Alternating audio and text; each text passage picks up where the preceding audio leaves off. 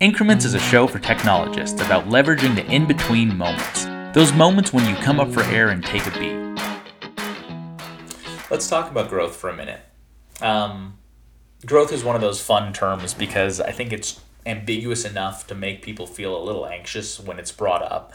The same way that if you ask someone if they're saving enough money towards retirement, they'll probably feel like, even if they are saving actively, that it always creates a sense of doubt of, am I saving enough or am I growing at the right pace? And that's what I wanted to really dig into today. Is really when we talk about growth, like, what does growth mean? Obviously there's a sense of what it means in terms of a progression, but are we ever really growing at the right rate? And is there something that we need to actively be doing towards promoting our own growth? Like, could we not just grow by doing our job, our day-to-day job? And that makes a ton of sense, especially when you think about a junior coder who starts their job, fixing bugs or working against smaller items on the backlog, and then gradually getting more ownership of larger scope tasks, and then eventually, helping design the solution and designing maybe even the product, and then architecting the overall product. That kind of linear progression definitely exists.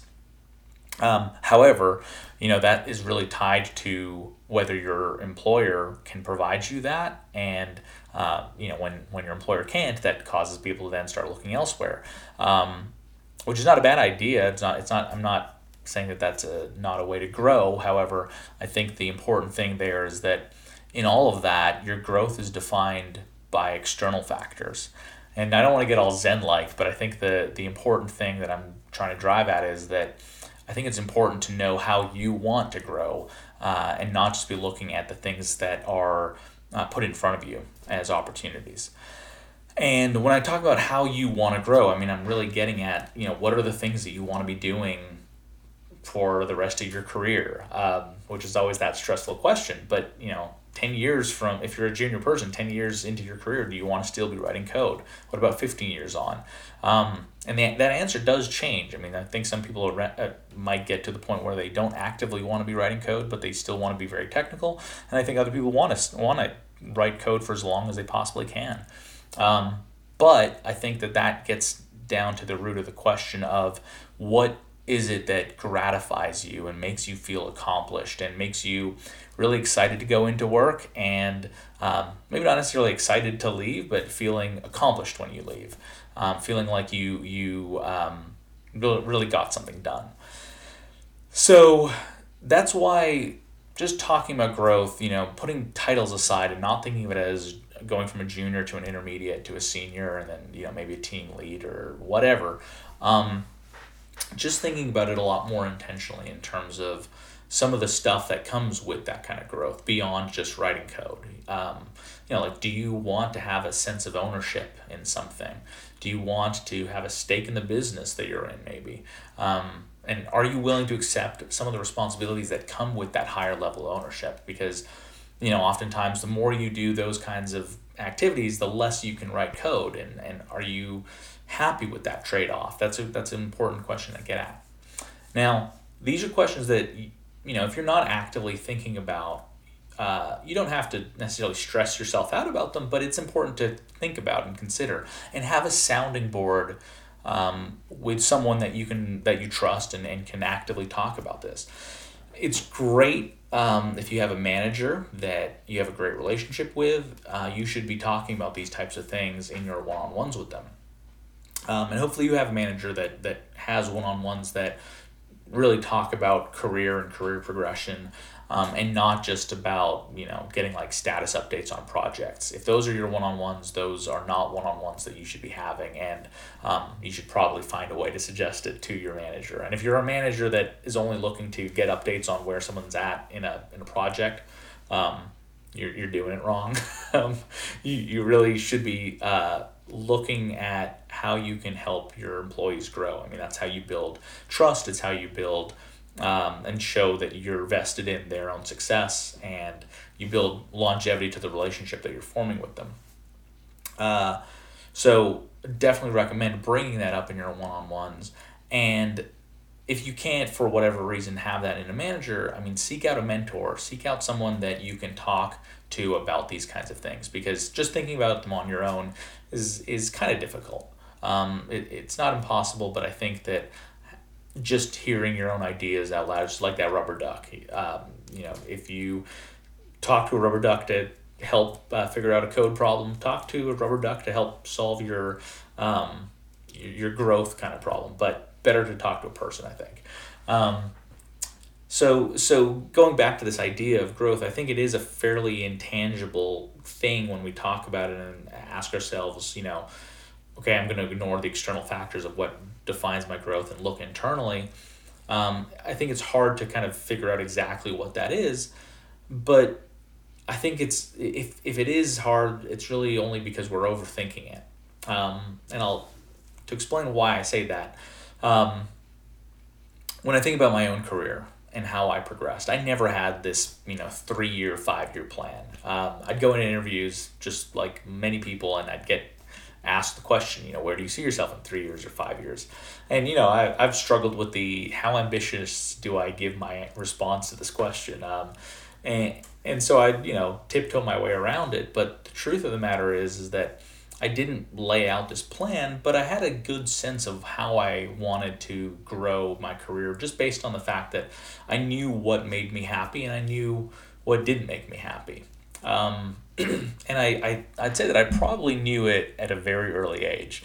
The reason why I say that is because I'm originally from Canada, and in Canada, we have junior kindergarten and then senior kindergarten before going off into first grade. And so I was in junior kindergarten, 4 years old, and the teacher was filling out this this little thing, a sheet of paper that was talking about all the things that are about us. So, what our favorite song is, what our favorite story is, and then had the question of what I want to be when I grow up. And so when Mrs. Harvey asked me this question, my response was that when I grow up, I wanted to be a dad.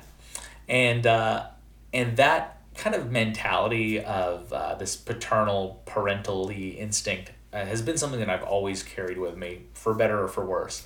But I think it's just been this sense that I really enjoy the relationships that I have with people.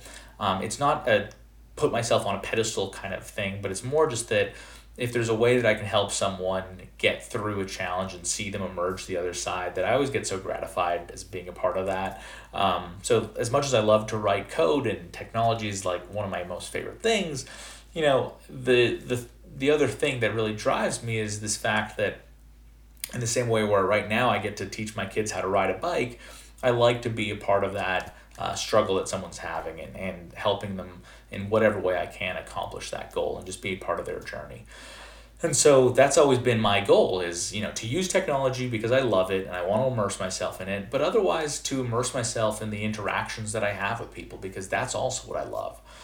So there's no vision board, like I said, no formal plan, no 3-year goal or any of that, just simply a desire based off of the same person that I was and I have always been, going back to when I was 4 years old. Don't know what I wanted to be when I was 3 years old. I think a fireman. But anyway, so the important thing that I'm getting at is that all of that was really about how I needed to feed my soul and find a way to gratify that need that I had. And so that is the internal goal that I've always had. Not based off of external factors. And so, if you're stuck because you don't quite have a sense of what that is for you, if you don't quite know, where it is or how you want to spend the next 3 years of your career, and the 5 years, 10 years, etc., that's okay. And the tool that I want to maybe provide you with is one, that I think that I've seen different forms of this, but one that is more recent, that is very relevant right now, is Dropbox's career framework. So they released this about a month ago, and it's very easy to find. You just Google Dropbox career framework. And what it is it'll give you an idea of what the progression looks like as a software engineer or any other technical role. It's geared towards Dropbox employees, but comparing to other things that I've seen in the industry, I think there's a lot of universal qualities to what they've defined. And so when you look at that, you'll see a lot of really interesting things that you probably are not thinking about. So as a level 1 individual contributor, junior developer, a lot of your focus is on just honing your craft and getting more comfortable writing code. Level 2 just sort of starts to expand on that. But as you go on, the things that you'll notice is a couple of important things. The first one is that code is obviously an important part, but there's other elements to your success that are being determined by how well you drive culture, or how well you're working on different soft skills or communication skills or things like that. So writing code is not the end-all be-all, though it is obviously a very important part of it. But the second part is, I think, what is most interesting, which is that as you look from level 1 to level 2, 3, 4, 5, 6, and it goes up to 7, around level, I think it's at level 4, you see that when it talks about your craft as in terms of writing code, your code fluency, that level 4 says that the expectations for code fluency capped out at level 3. And level 4 and level 5 really start talking about your software design skills and how you think through problems. And then by level 6, you're talking more about architecture. And then level 7 pretty much says that everything technical has capped out, that there's not really much else when it comes to just purely technical ability. There is more to what being a level 7 is, but it's not all technical. And it doesn't mean therefore you become the manager if you don't want to be a manager, but it just means that there's no expectations from a job perspective or a day-to-day duties perspective that you're actively learning new technologies or new languages. Those are kind of all baked into what you're doing as a level 7 software developer. So definitely recommend going and finding that and reading through it and kind of getting a sense of what growth looks like from Dropbox and just generally the industry's perspective, because it'll start having you ask questions about what it is beyond just that technical fluency that you want to start focusing on, and again, satisfying that internal desire, that internal need. So before wrapping up, I'm just going to leave you with 2 questions to think through.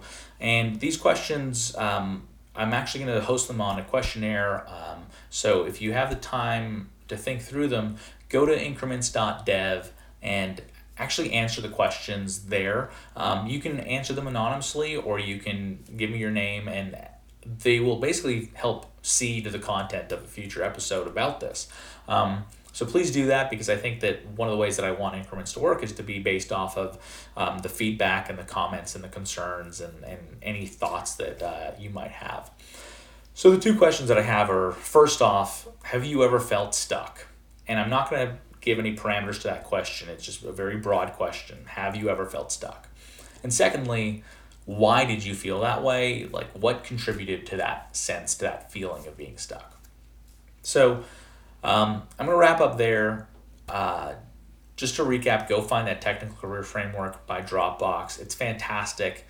It's not entirely Dropbox specific. It can apply to just about any other large or small company. And then otherwise, again, please go to increments.dev. That's where you'll find other questions that'll help drive the content for future episodes. And that's it. I hope we'll talk soon. For more content and more info, check out www.increments.dev. There you'll find questionnaires so that you can help drive the content behind the next episode.